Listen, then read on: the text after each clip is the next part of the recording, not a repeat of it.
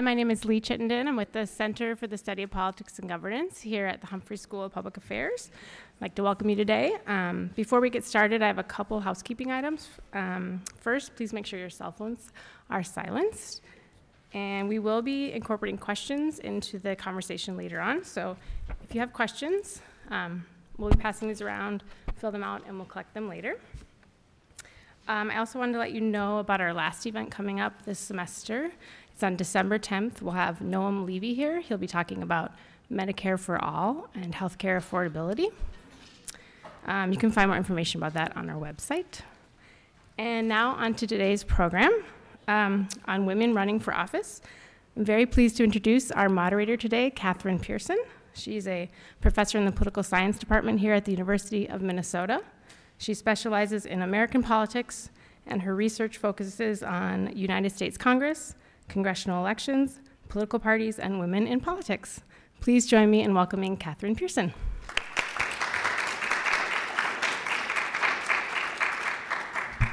Great. Thank you, Lee, and thank you for the Center for hosting today's event.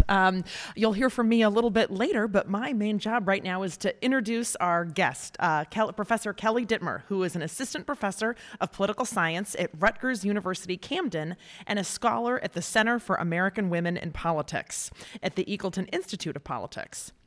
Professor Dittmer is the co-author of A Seat at the Table, Congresswomen's Perspectives on Why Their Representation Matters, which was just published by Oxford University Press in 2018. And she is the author of Navigating Gendered Terrain, Stereotypes and Strategy in Political Campaigns, published in 2015. Her research focuses on gender and American political institutions. She is also most recently the author of Unfinished Business, Women Running in 2018 and Beyond. And today she's going to give us her perspectives on what happened in the 2018 elections and, significantly, what to expect as the 2020 nominating contest and presidential elections are heating up. So we'll start off this program by having Professor Dittmer speak for about 15 minutes and appear from the podium. And then the two of us will chat, but I'll be informed by all of the questions that you fill out in our writing as Professor Dittmer speaks. So please fill out those cards so that I'll have plenty of questions to ask her. I also want to recognize the fact that we have former legislator Phyllis Kahn here on our audience and former Secretary of State Joan Grow in the audience. So not only do we have a star scholar of women in politics, but we have former women elected officials as well. So everyone, welcome, and please welcome Professor Kelly Dittmer.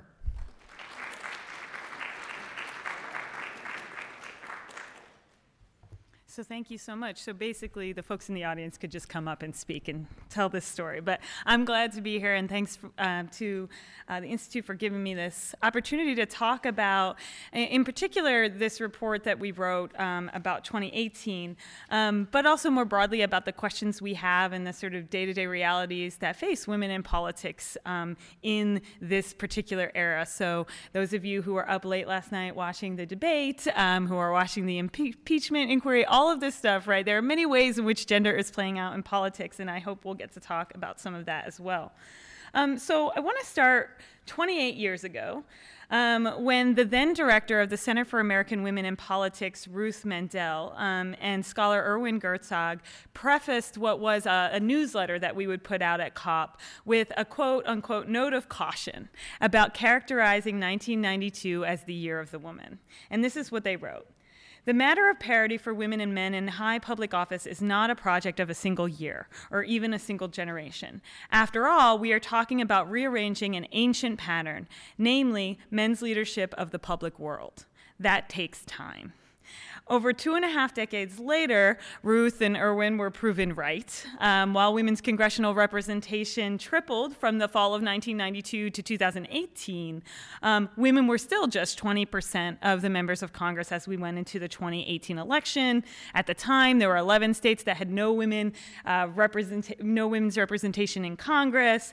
And if you look down different levels of office, of course, those gender disparities were pervasive, again, even in 2018. So that time that they said it would take was still continuing and is still today.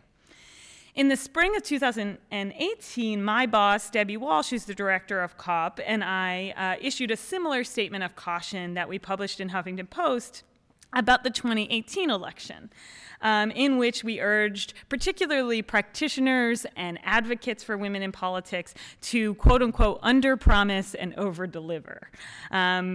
We were seeing the narrative of the wave and the surge, and it was going to be, the biggest year for women, and we're concerned that we were sort of putting ourselves in the same box as what happened in 1992. We also made the case that identifying any single year as a quote-unquote year of the woman is problematic. By focusing on a sort of unlikely confluence of factors as necessary to yield victory or progress for women candidates, we risk perpetuating the idea that women's political success is an anomaly. We also risk masking the long-term structural factors that impede widespread short-term access or success for women across election cycles. And so that's what we did throughout the cycle, repeatedly being the wet blanket when media called us to say, yes, it's a good year, but here are the challenges. And I think ultimately it was a smart strategy for us because we did, and women did, over-deliver based on what our sort of baseline thoughts about what could happen for women were. But our caution and our sort of lens of caution to understand 2018 also allowed us to see that the results from 2018 did not mean that the job was done in terms of gender parity in politics. And so we were able to take 2018, look at it with a critical lens. And that's really the vision and lens with which I wrote this report, Unfinished Business. And from the title alone, you can get the sort of takeaway from it, right? I should say that proud of this, that the report is a microsite that's very interactive at womenrun.rutgers.edu. So I hope you'll check it out. So I'm just going to point to a couple of top-line findings. Try not to talk too long because I do want to get to the Q&A. With another expert. And so let me just hit on a couple of pieces that are from the report, but that take us from what happened in 2018 and how then does that inform our thinking about 2020 and the questions we might want to raise. So one, women made history in the 2018 election, but there's lots of buts in this talk, but have not achieved parity with men in electoral politics. So a couple of data points that you're probably all aware of. A record number of women ran for congressional and gubernatorial posts in 2018, but women remain less than 25% of candidates on primary ballots in 2018, and they were less than a third of candidates on general election ballots. So the story in the media, record numbers, but we forgot the denominator in many cases, right? In terms of win rates, it was also a really good story for women, so they were winning, at least in a sort of blunt measure, at higher rates than men. And they also, on the Democratic side, were responsible for over 50% of flipped seats, so the seats that went from Republican to Democrat, not only in the House, but also in gubernatorial seats nationwide. So you might say that women are electable in that vein. And also, a record number of women serve, obviously, in Congress today. So the outcomes of the 2018 election were that we do have more women in Congress and state legislatures. But while women are over 50% of the population, they still are less than a third of elected officials across these levels of office. So the first sort of numbers are important. Secondly, the gender story of 2018 was not a singular one. Here, especially in regard to who and which women were successful. So sort of contrary to the wave and surge rhetoric of the 2018 election, the gains for women in election 2018 were concentrated entirely among Democratic women at every level of office. The number of Republican women declined in the U.S. House, among governors, among statewide elected executive officials, and in state legislatures nationwide between 2018 and 2019. Probably the most stark piece in which we see more regularly is that in the House, Republican women went from 23 members to just 13.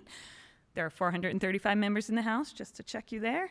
And already 2 of those women have said they're not running for re-election in 2020.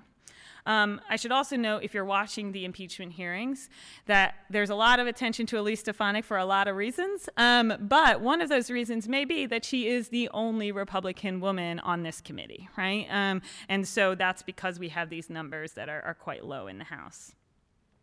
The gender story in and as a result of 2018 is also intersectional, with different successes and hurdles for women coming from different racial and ethnic backgrounds, something that I think also sometimes got lost in the storytelling. So women of color, again, success in overall, if we look as a group, women of color serve in record numbers in Congress today, in statewide elected executive offices, and in state legislatures. We saw the first ever women of color elected to Congress from states like Minnesota, Massachusetts, Connecticut, and Kansas. But at the same time, as of 2019, 26 states have never sent a woman of color to Congress. We also saw 3 states elect their first women governors, including the first Democratic woman of color ever elected governor in the United States, in New Mexico.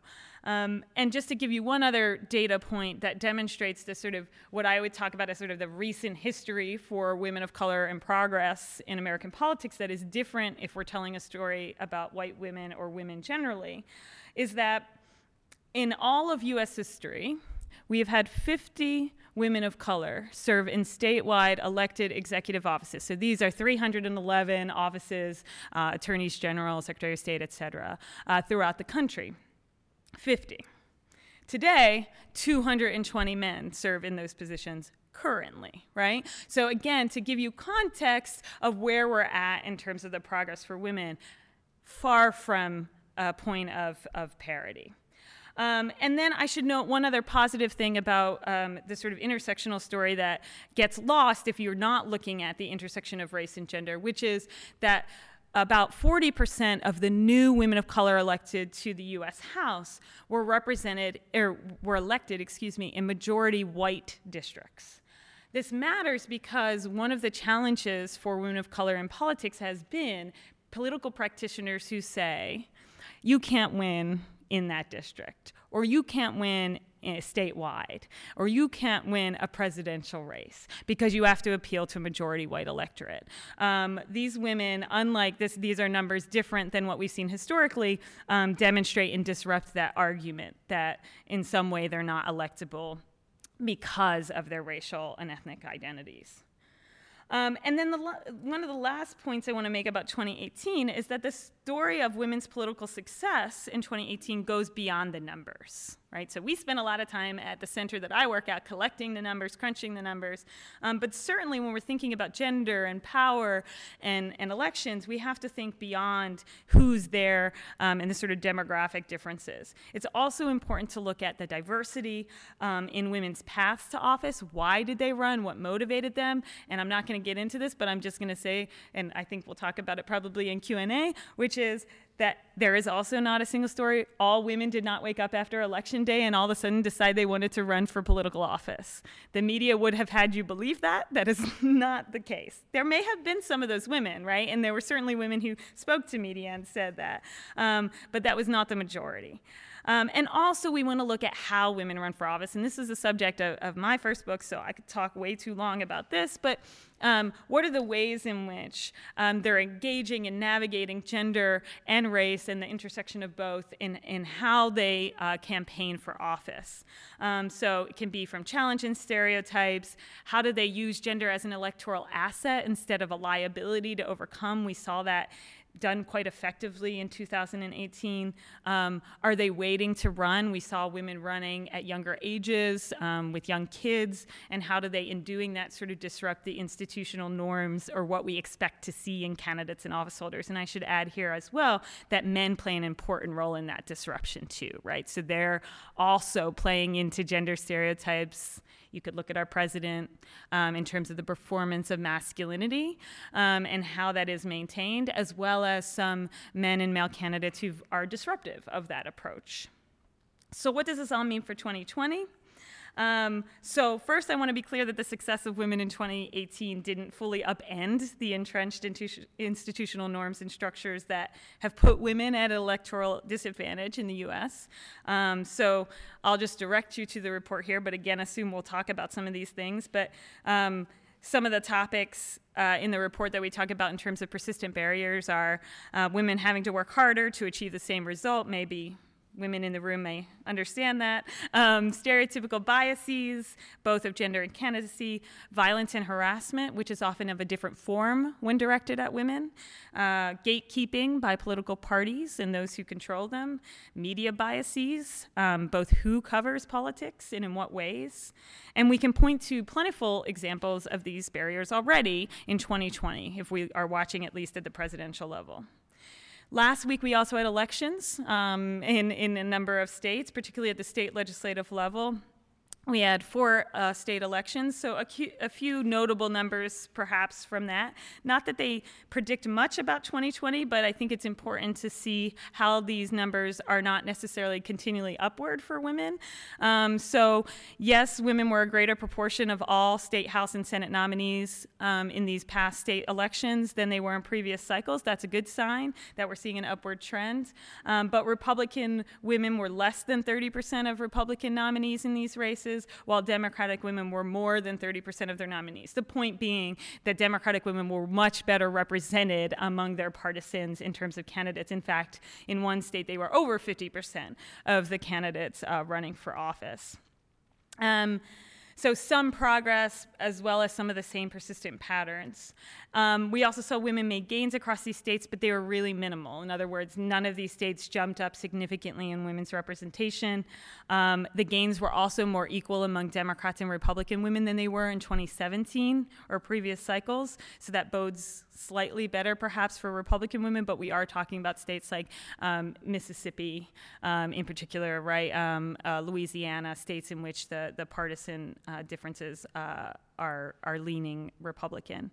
And then one other thing, in Virginia in 2017, that was a state in which it actually did prove in some way to be a harbinger of what was going to happen for women at the congressional level in 2018. So we saw a number of women challengers defeat incumbents at a higher rate than the men and in higher numbers, and helped to, I have been talking about as sort of phase 1 of taking over the Virginia legislature for Democrats. This year, all those women won re-election, but basically no new women. I think there was 1 or 2 sort of women challengers on the Democratic side who were successful. So that story about like, oh, we're going to continue to sort of take over was not the case in Virginia. I don't know that that's a harbinger of anything in 2020, but something to watch for. And then as we look to 2020 in terms of the potential women House candidates, a couple of trends there. We are seeing a slightly higher number this year, so we could break the record again of number of women running, although it's really early, so women will drop out. So there's no clear sign that we're definitively going to break that record that we set in 2018 for just the number of women running for the House. We also are seeing some closing of the partisan gap, and this is expected. So when the Democrats are in power, there are fewer Democrats that run. And so there are more Republican women running this time as challengers to Democratic incumbents, and so they've closed the gap a little bit. Democrats are still about 65% of the women potential candidates, but you are seeing more Republicans than last time. And then one last piece on the numbers is that we're also watching. There are a lot more Democratic women challenging members of their own party in the U.S. House, which you may refer to as sort of the AOC or Alexandria Ocasio-Cortez effect, which is women who are like, hey, she won. I wonder if I could do it as well. I would just remind everybody that there were only 2 of those women who actually won in 2000, who were challengers within their own party who won, her and Ayanna Pressley. So I'm not sure how that bodes for all these women who are running, but certainly that number seems to be high right now. And so I'll finish there because I've thrown out way too much in terms of data and topics we could cover. But I do want to also sort of just commend you to the report itself for some thoughts about what are the questions we want to look forward to in 2020? What are these trends that we might watch for and track? And we'll be doing that at the Center for American Women in Politics. So certainly stay tuned to our center, and also we're kind of bringing in some other voices, expert voices, to try to weigh in on these questions as well as we get into 2020. So thank you.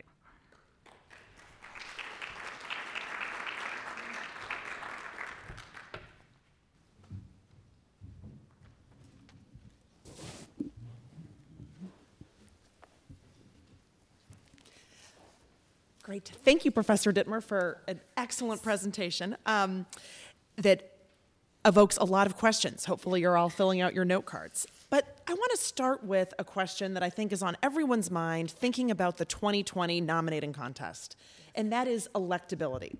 And I just want to repeat something that you said. Yeah. You noted that not only did women win at the same rate as men as they typically do, women actually, Democratic women, won at a higher rate than non-incumbent Democratic men. Yep. And so I think that's really important because among academics and women's groups, it's sort of long been known that women and men win at the same rate, but not very many women run. A lot of women ran, still underrepresented, and the women who ran won at higher rates than similarly situated men.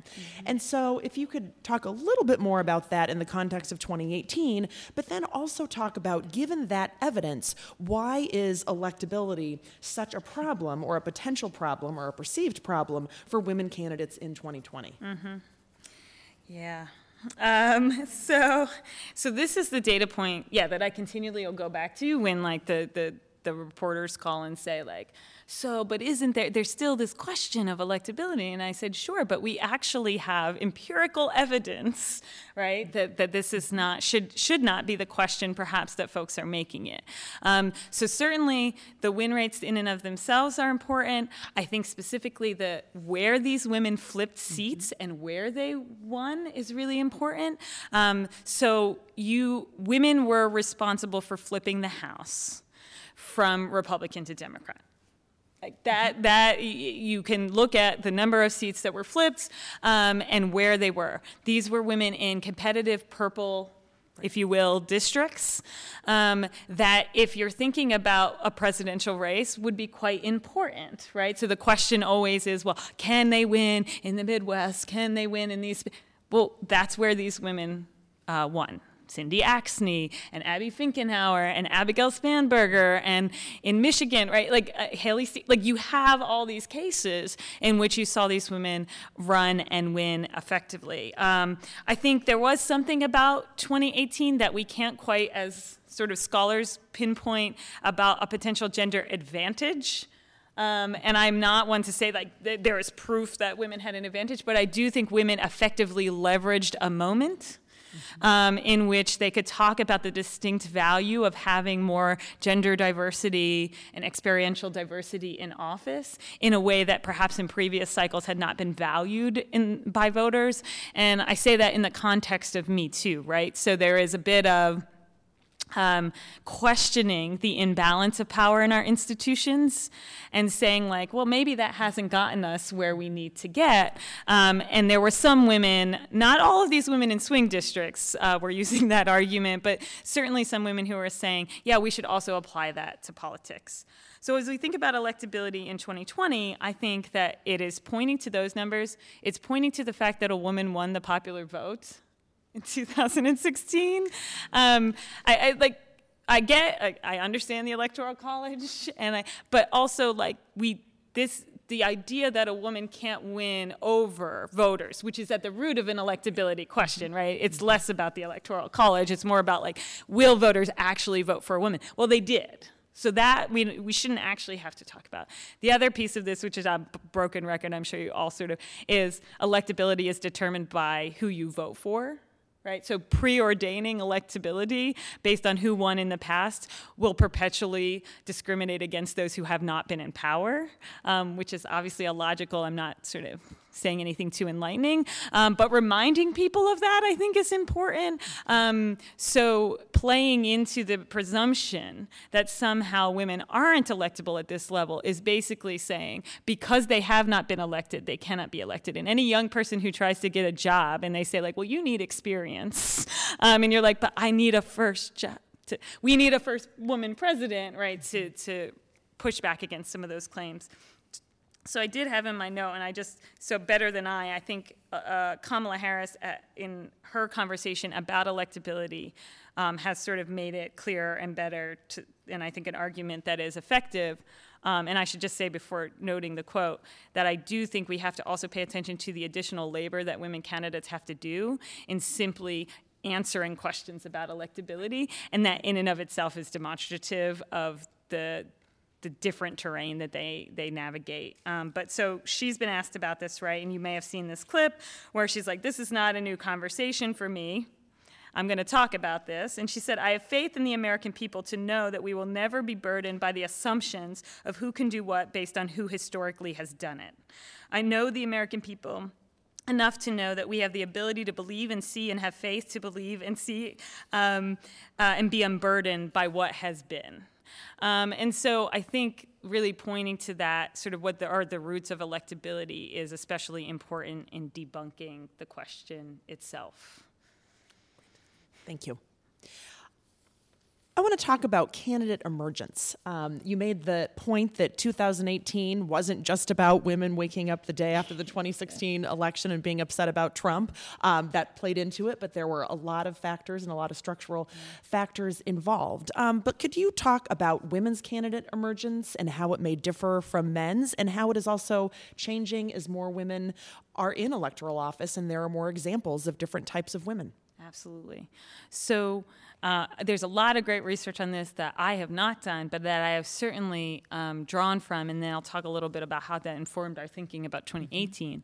But so my colleagues at the Center for American Women in Politics did a sort of large study of women state legislators. This was in 2008. Geez. Long time ago, but still I think really influential in thinking about how we talk about candidate emergence and the challenges that women face differently than men. And they also have some important sort of intersectional findings, which find, for example, that women of color are more likely to be discouraged from running. So we asked about, are you likely to be encouraged, from who, how important is that in your decision making, and finding that women of color are more likely to be discouraged but still run, right? So I always say, like, the counter to that is, like, imagine if that barrier wasn't there, right? And so in addition, we find, and this is consistent with other literature, not just that study, that encouragement matters more for women. That is not to say simply asking women to run for office gets them to run. It's a little pet peeve of mine. Certainly, you need to ask women and tell women they should run. But when we say encouragement matters, it is showing women the path to be successful. So I am going to ask you to run and also help you to navigate this institution, which all women know has been biased against them, right? So them sort of saying, I don't want to run, is not just like, I don't think I can do it. It's like, I know that there are actual barriers in this institution, and I want to make sure that it's possible for me to be successful. So encouragement from political officials, from folks, from women who've been in office is very influential, right? To say, I can help you navigate this. I can help you raise money, all of those things. And the last piece in terms of their findings is around sort of relationally embedded decision making. So I make decisions about running for office. Women are more likely to make decisions about running for office based on how it affects and engages sort of those around them. This is not surprising to most folks, right? So I'm concerned about how it will affect my family. I'm concerned about how it might affect people at my job, whereas the men that we asked were less likely to be concerned about what their wives thought about their candidacy or those sorts of dynamics. And then the last thing in motivation, they said, we asked, what motivated you most to run for office? And they had to choose a sort of top choice. Top choice for men, it wasn't the majority, but it was the plurality, said, because I always wanted to be an elected official. right? So the office. For women, it was because I wanted to make public policy change. So the sort of short being men run for office to be somebody, women run for office to do something, right? Is actually borne out not only in our data, but also in interviews and things that we've done. So this all gets us to 2018, which is how does that tell us why more women ran in 2018? And we tried to look into this by doing sort of an analysis of websites, sort of why women said in media and on their websites why they ran for office.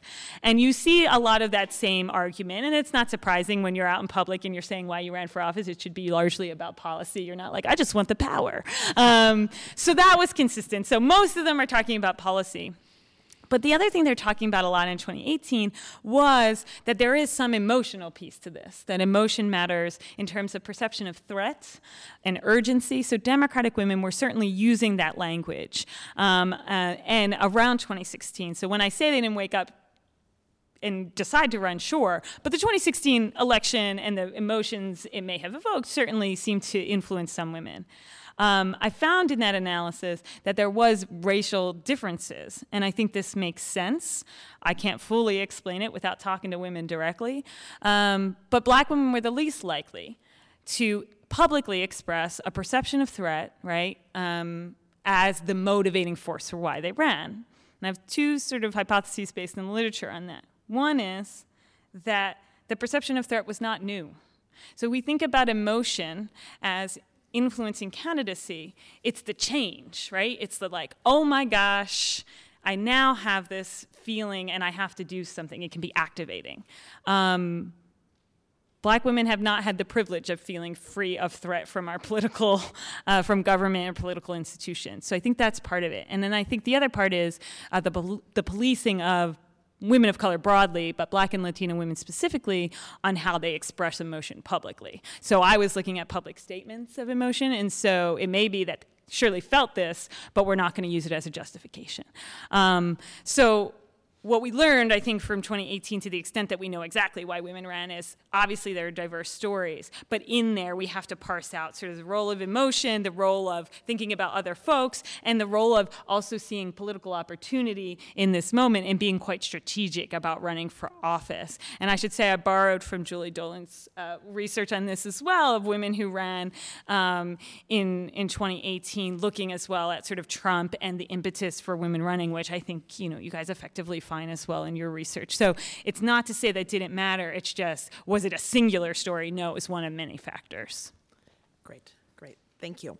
I'll give shorter answers, I promise.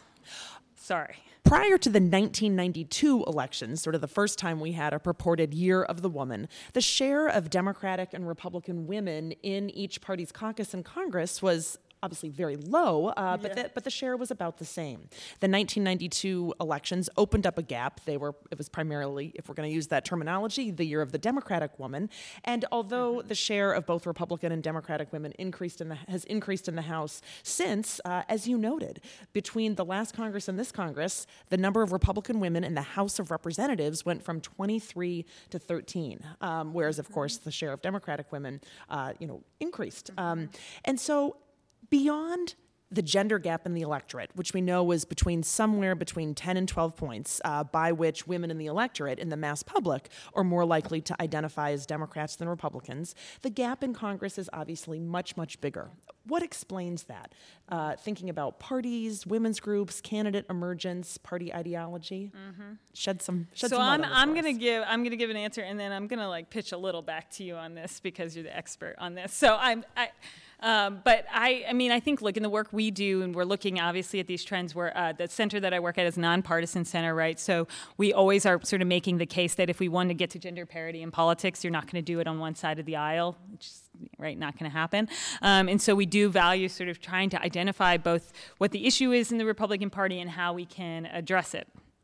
To me, the sort of biggest takeaway is the disparities in support infrastructure, sort of what I would term support infrastructure for women in the Democratic Party versus the Republican Party. And what is inclusive in there is, are there organizations or resources that are money, targeted recruitment, meaning the recruitment specifically of women, and support for them once they decide to run, so support throughout the campaign. Training programs, all of those things that we do, the training programs and all of that, we run one at the center, they matter. And one of the reasons we know they matter slightly differently for women is, again, because women are questioning, like, well, do I have to navigate a different system? Do I have specific challenges? I want to be prepared. And as well, we know women have to be more prepared. So they want to have these support systems. At least that's what we have found historically. So there's disparities in those on Republican. The Republican, for example, the Lugar series, which is, some of you may be familiar, was a sort of year-long training for Republican women, which actually mirrors what is now Emerge on the Democratic side. The Lugar series came out before. It was, but the number of states that now have that different series, they had different names and different, has sort of dwindled for Republican women. Republican women's PACs raised nowhere near the amount that Emily's List, which supports Democratic women, raise. And then when you get to party leadership and you ask about targeted recruitment, you have Republican leadership saying, we don't play identity politics. Identity politics is bad. And so it's really hard to reconcile a targeted effort towards recruiting and supporting women with the ideological sort of point that has been made in the party that we don't want to get into that, right? We want to just choose the best candidate. And you've seen women within the Republican Party who have wanted to advocate for more women sort of have to push back against some of those claims. So to me, those things all are sort of the confluence of factors that create a system in which Democratic women are just more supported in terms of the recruitment and support. And I should say, Democratic Party doesn't get the credit here for, like, they do it out of the goodness of their hearts. They see the electoral value in doing it. So case in point, Emily's List is not giving to a male candidate. So if they're going to put $1 million into a Senate race, the Democratic Party is incentivized to support a woman candidate if they need that additional financial support. So there are real sort of brass tacks politics reasons why the Democrats, and also in terms of voters and the gender gap, might be more likely to support women candidates. But so I think those speak to some of the bigger issues that we're seeing, and increasingly the polarization on issues and losing women voters is part of it. But we know that women don't just vote for women, so I try to avoid that as the explainer issue. Did you want to add anything to this? I'm putting you on the spot. Great. No, I mean, one of the things that is interesting, and I think contrary to both some stereotypes and conventional wisdom, and perhaps how things operated in the past, is that, women in Congress, women in state legislatures, they are just as partisan as men. Yeah. So although we read these headlines about the Gang of 8, the Gang of 16, all these gangs in the Senate working together, there's some special institutional rules in the U.S. Senate that facilitate that compromise, needing to get 60 votes for most legislation, et cetera.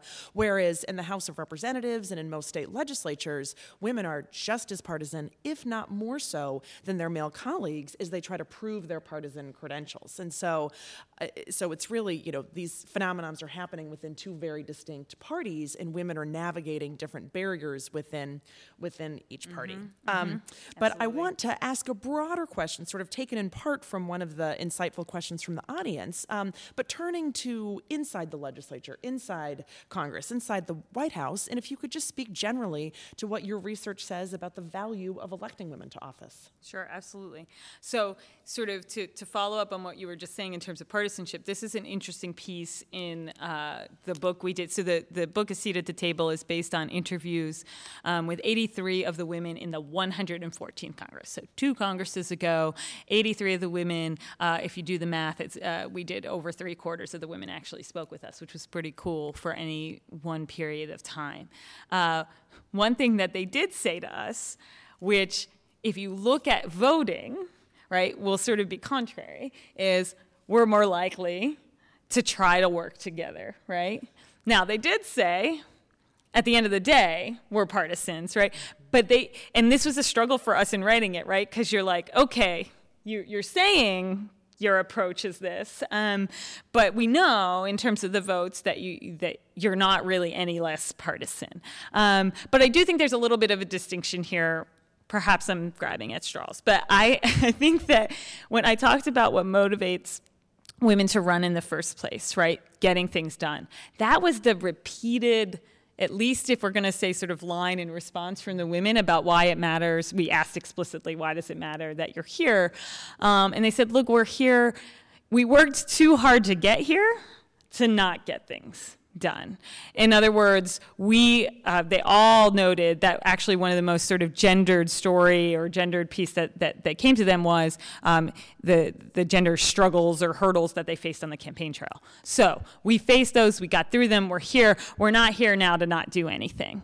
And so that there was a motivation, we talk about in the book as sort of achievement over ego, trying to get things done, and that motivation may, in moments, push them to be more likely to seek out possibilities for potential bipartisanship, but that it's not bipartisanship or camaraderie in and of itself that motivates them. It's like, can I get a bill passed? And also because I'm going to be held accountable for getting bills passed when I go back to my constituency. So that was one of the big takeaways. And then, of course, in all of the literature on the impact of women in politics, we talk about sort of substantive and symbolic representation. Substantive representation being what sorts of experiences and perspectives are brought to the table that wouldn't otherwise be there. Were those women not in the conversation? And so we have a number of examples in the book of that, but you could ask any of the women in here, any of the elected women in the audience, to also sort of look to those stories of one of the cases, for example, in the Congressional Black Caucus, one of the congresswomen said to us, there's a lot of conversations, of course, around criminal justice reform and the high incarceration rates of black men, and obviously this is a concern and we're trying to deal with it. But too often the conversation forgets both the increasingly high rates of incarceration of black women as well as how high incarceration rates of black men economically affect women, and black women in particular in families. So bringing a perspective that may, again, otherwise not be there. And then symbolically thinking about the role modeling effects. Why does it matter? And we know in the political science research that there's mixed findings about role model effects, but then everybody you ask is like, it matters. So I think it's hard to have a tangible measure of role model effects. So I always just point to, many of you probably know this photo of Barack Obama in the Oval Office, and there's a young black boy who he leans down and touches his hair, right? And basically is saying, somebody like me who has hair like mine is in this office. A lot of the women we speak to, not only for the book, but broadly speaking that we work with, note the same thing, that there is a value in young people, especially boys and girls, seeing women in public leadership so that we don't get to the point where they are doubting whether or not a woman is electable in public office, that it becomes in some ways normalized to see women in public leadership. And we actually have a project called Teach a Girl to Lead, sort of poorly named because it's really teach girls and boys that women can lead, and do the work to try to hit young people earlier with these examples. And the women in office talk to us a lot about their commitment to doing that because they see the long-term institutional change that's needed. Great, thank you. Reflecting on both working harder and sort of thinking about research on Congress, women actually literally give more speeches, introduce more bills, bring more federal money back to their districts, are more legislatively effective according to some political science measures. At some level, it's not surprising given that in most election cycles, women have more experience coming into Congress. But this leads me to a great question from our audience. Senator Klobuchar said last night that if Pete Buttigieg were a woman, his experience would not be enough to be on the stage. What is your take? Yes, of course. I do think I might be wrong, but we were talking about this last night, and I was like, well, every woman when they read that was like, right? I mean, like, it's hard. It's sometimes hard to, I feel sort of sympathetic to the senator for having to then sort of explain it, because I think for women, it's like, yes, we know that we have to work harder. It's hard to pinpoint the measurement, in the sort of that specific instance, but because it is so pervasive. I will say, one of the pieces of research that I cite all the time on this because it is really tangible and sort of easier to grapple with is our colleague Tessa DeTanto, who's done some experimental work looking at, so she sets up a campaign simulation, and then folks who are the participants, right, get these scenarios of here are the candidates you're looking at, and she'll vary the gender, obviously. And she says, here's all the information you can choose from to learn about this candidate.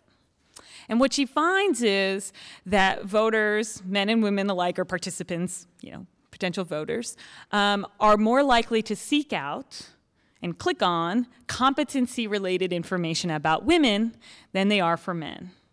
And what this indicates, right, is that voters are sort of holding women to that higher standard of like, you need to prove to me that you are competent for this level of office. There is more of an assumption of competency for the male candidates.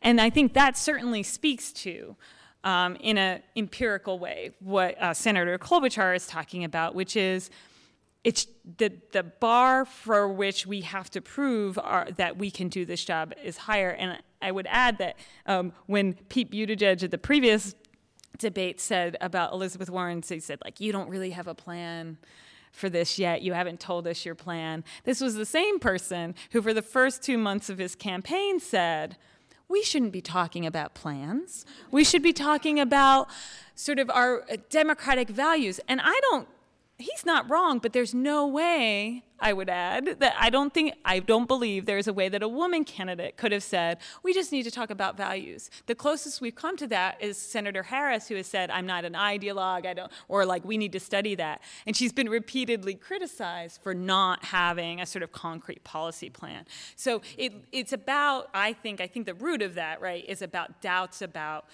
women's ability, in part because we haven't seen enough women in these roles. Thank you. Mm-hmm. How has the political landscape changed for white male candidates, both in the Democratic Party and in the Republican Party, in the wake of 2016, in the wake of 2018, the Me Too movement, just in 2019 going into 2020? Mm-hmm. I think these are different partisan stories. One of the things I tried to track in 2018 was the male candidates who had been accused of some sort of sexual misconduct or harassment and continued to run and win and were successful. And there was evidence of that on both sides of the aisle, right? So even though we were in this moment where it was like, we're holding people to account, they were getting reelected. And I had some reporters call me and be like, how does that happen? And I was like, partly because voters aren't paying attention. At state legislative level, you might not know that this was a scandal, or that it didn't even raise to the point of a scandal, because unfortunately this is sort of normalized.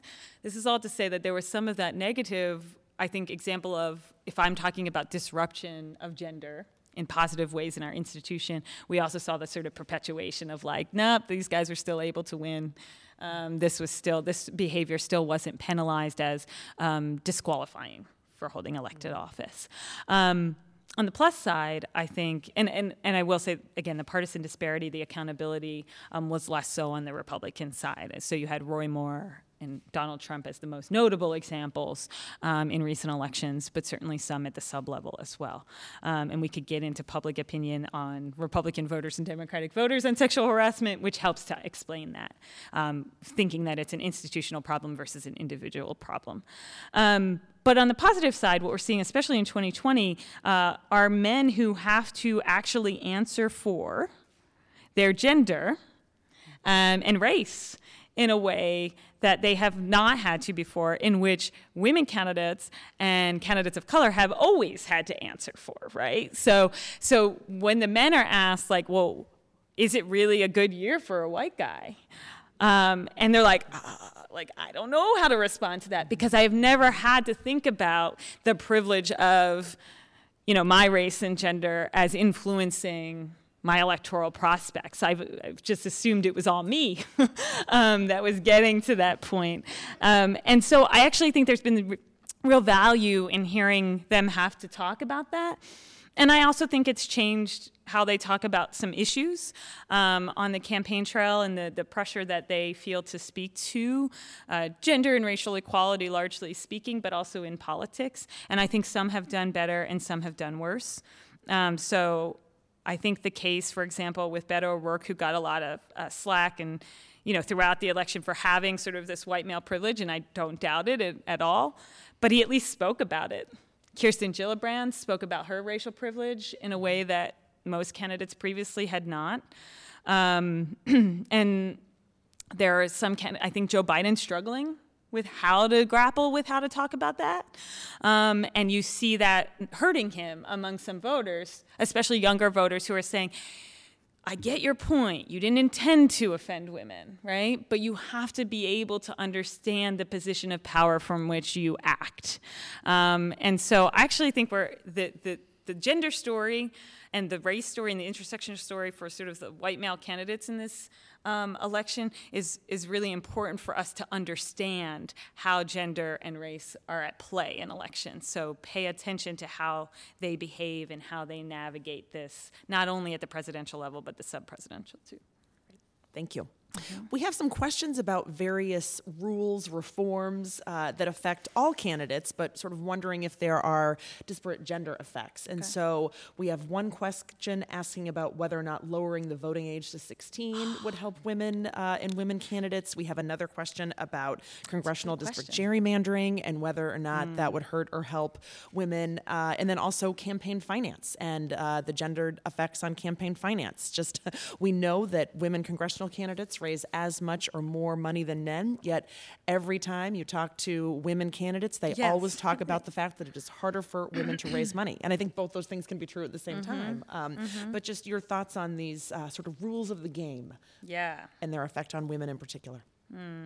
I'm going to go backwards. So money, I think, is certainly the piece that folks smarter than I have done really good research to demonstrate that even if the outcomes, right, are the same, that getting there is different for women. So whether it be raising less, that each individual donation is less, that it takes more asks, whatever it may be, that the work, the labor to achieve the same outcome. So I would say sort of the gendered work to achieve gender neutral outcomes, right, is different.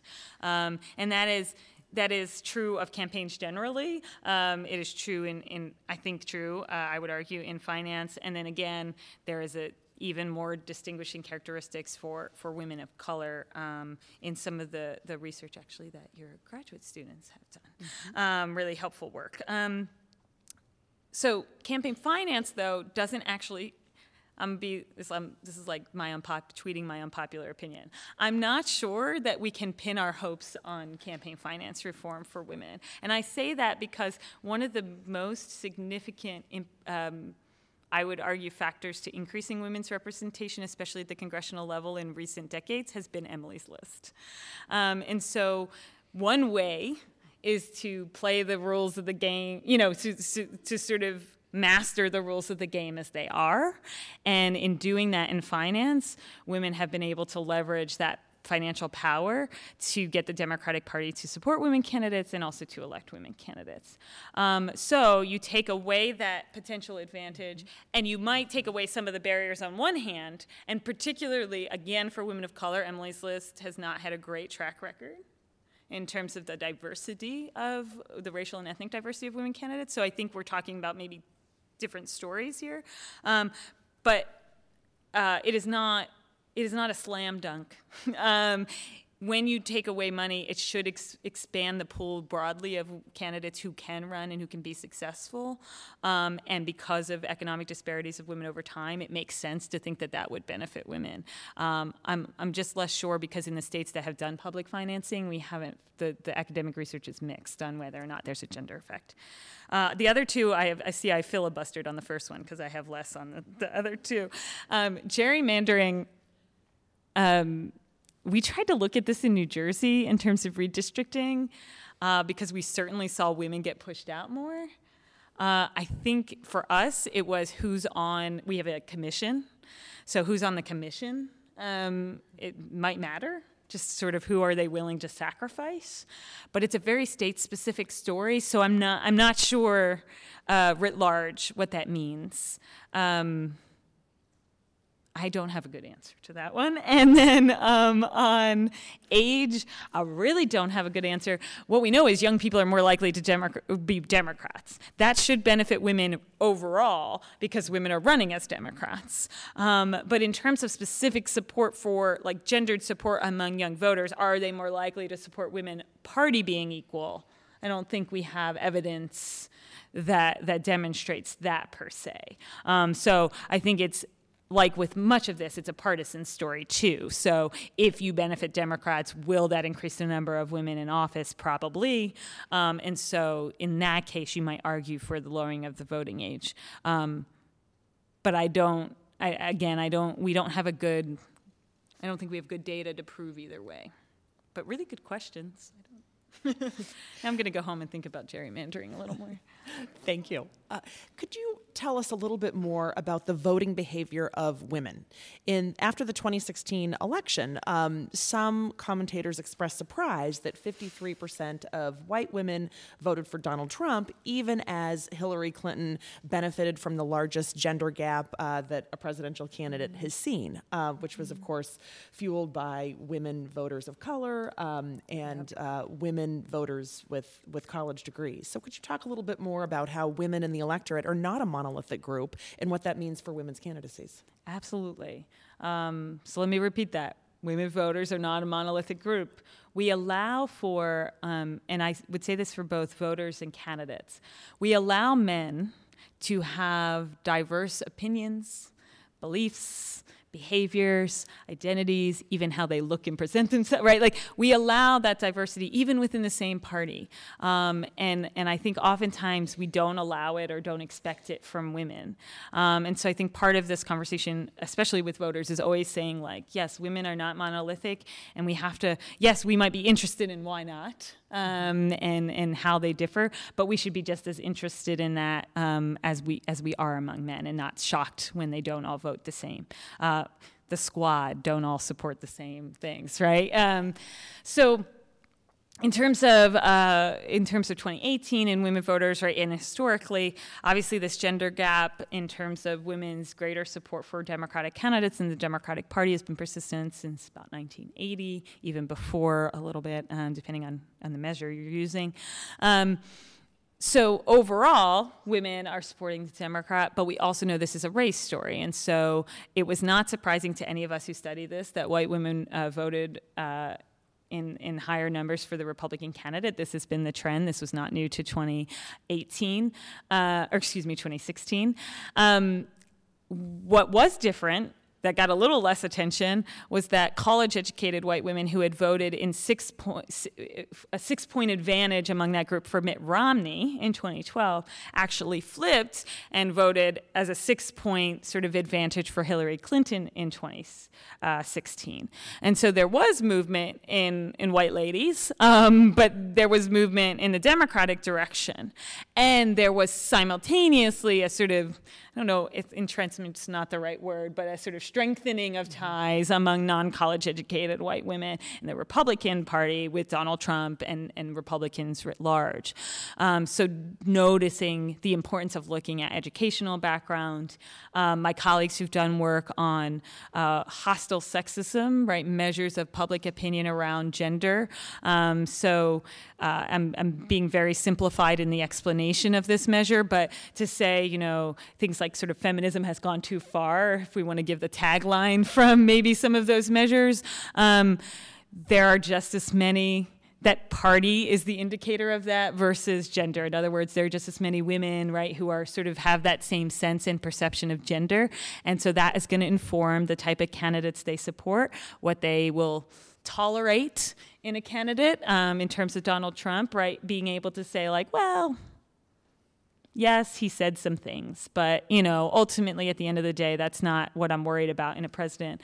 And the last thing I think as well is thinking about the importance of, you know, policy issues is going to guide behavior for most of these women. And so if it is about choice or pro-life positions, that's going to guide women in very strong ways on both sides of this issue, whether it be your financial liability. And one thing we know from really great work from Lori Fraser Oakley and Jane Junn and folks in our field who are looking really at white women and racial privilege is you've benefited. It is, in fact, in the interest of some of these white women voters to vote for this candidate if you believe that that is going to be good for white people. And you're less concerned, perhaps, about what is good for quote-unquote women because you don't see yourself in that identity, sort of primarily in that identity. So all of those sort of questions we have to be thinking about to not simply just go like, I can't understand, there's just no way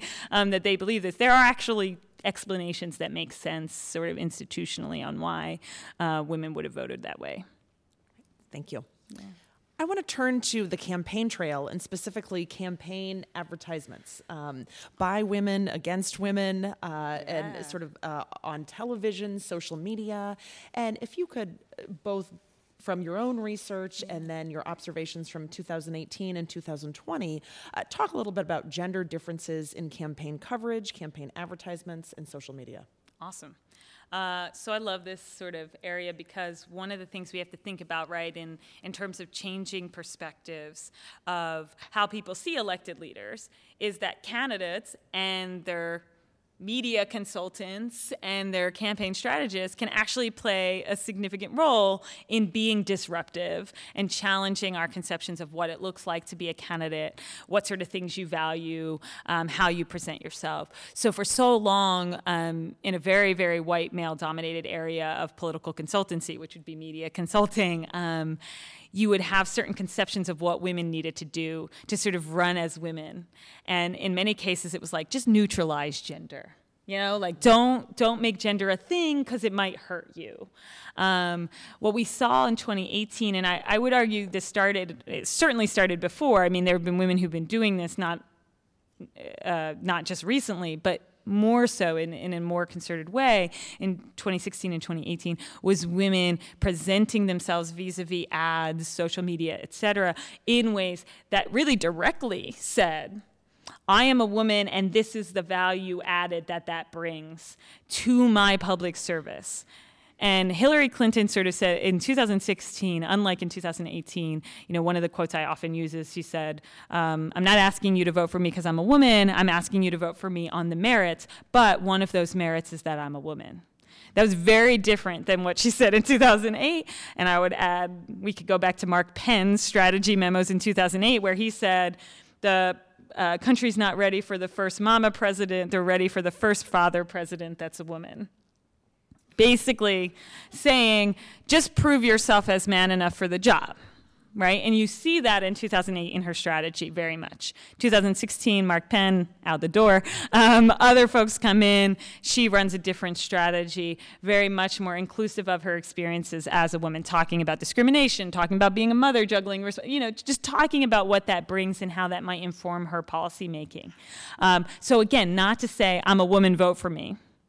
I'm a woman, here's how that affects how I view the world and how I view politics. So the ads we saw, some of the most blatant ones in 2018 that you saw in the news were, women breastfeeding in ads. So we had two prominent gubernatorial candidates who had their babies in the ads, and one who I think Kelda Roys in Wisconsin, I think maybe perhaps did it a bit more effectively in saying the reason why I'm showing this sort of visual is because it was having a baby that made me work on legislation against BPA in bottles, right? Like in concerns about policy. So making that connection very clear. I'm not sure how effective it was. It's hard to gauge, but certainly was willing to do it. You had women be more overt in saying that gender could be a challenge, but I've overcome it, right? So my toughness comes from an area that is less stereotypically masculine. So in Alexandria Ocasio-Cortez's opening ad, the first line is, women like me aren't supposed to run for office. So let me just right now point to your bias, right? Let me just call it out and then move on. And so we saw women do that both on the campaign trail and in campaign ads. And then one thing that was distinct, I think, to 2018 was women telling their sort of Me Too stories and doing that in some ads. So Sol Flores, who ran for the House in Illinois, has a really sort of powerful ad that actually got challenged in terms of being on TV, which when you see it, you're kind of like, really? But it tells us more about our culture and how uncomfortable we are with sexual abuse. But she talks about being sexually abused as a child, and really flips the story to say, again, this is demonstrative of my resilience and my toughness. And toughness is a measure by which we've often sort of evaluated male candidates and women candidates, but on the sort of brute strength, my stamina and my, I can, what did Biden say last night? Like, punch it out, punch at it.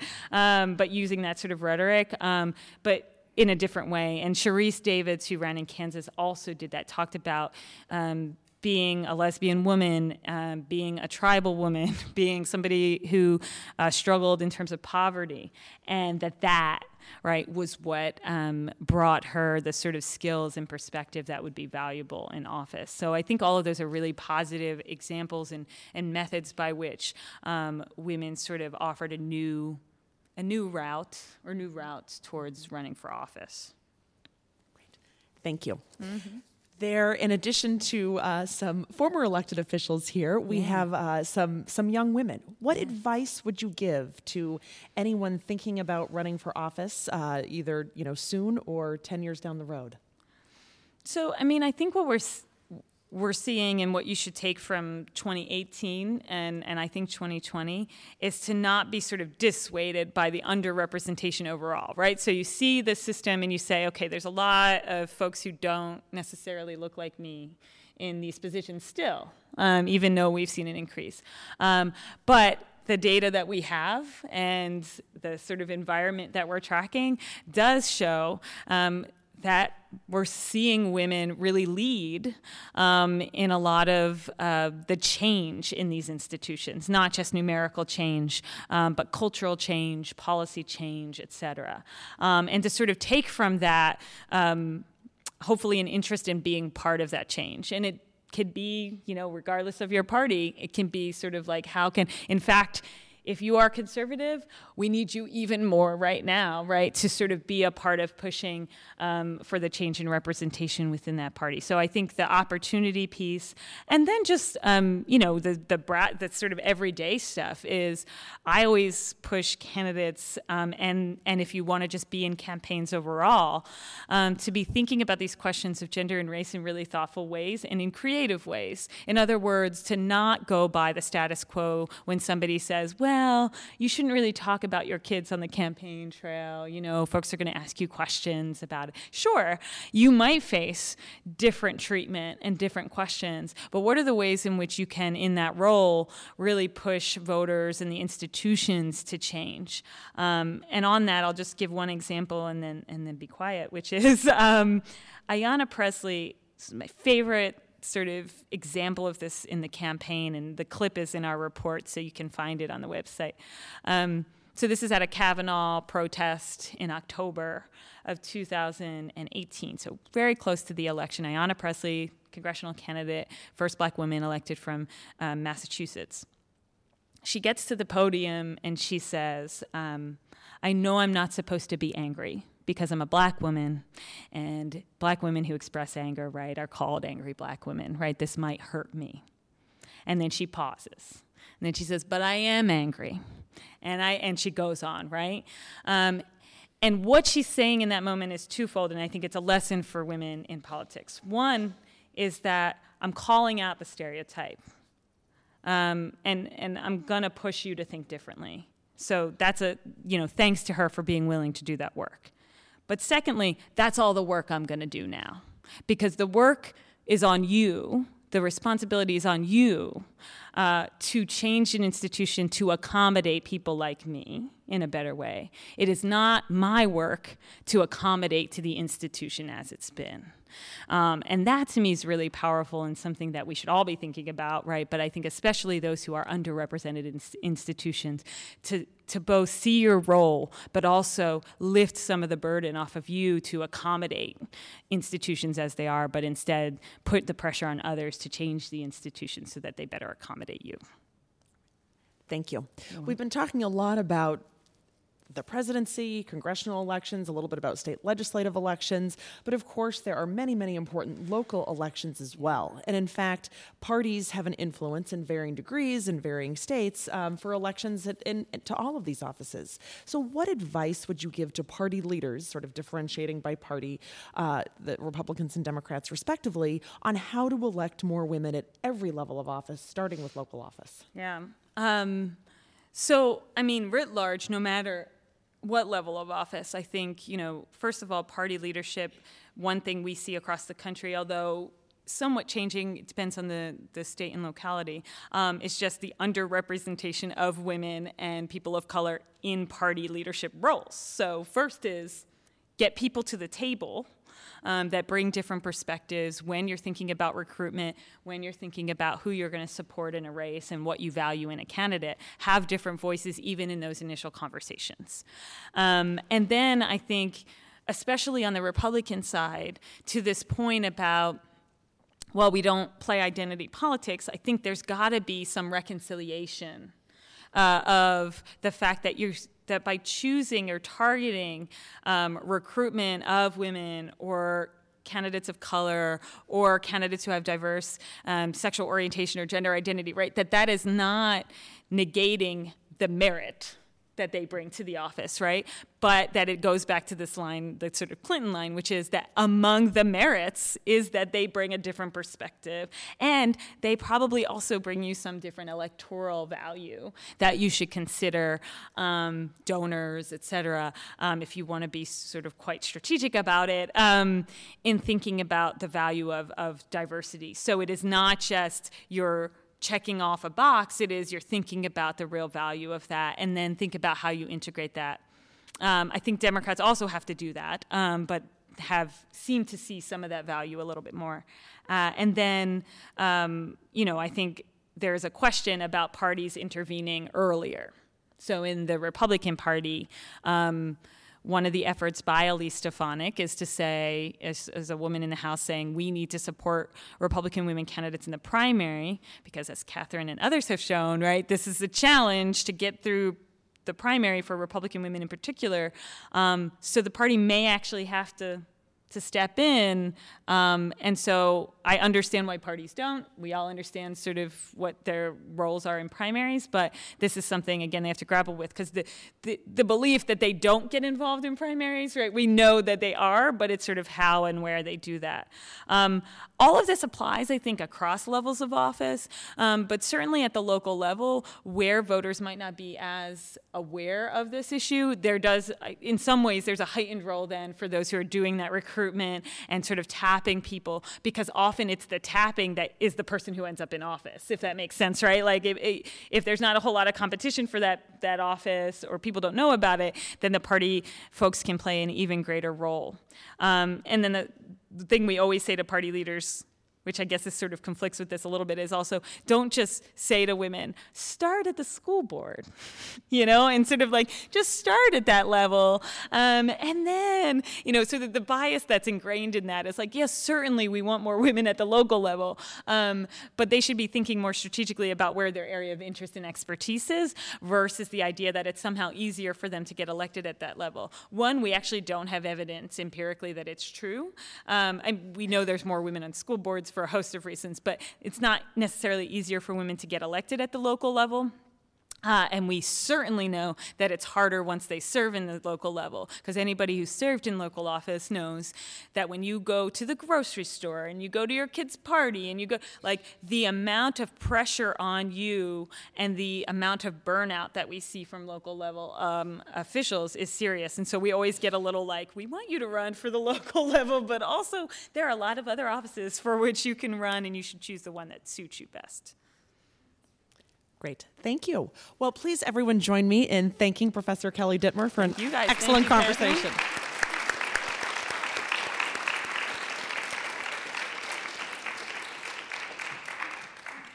And now back to the hearings.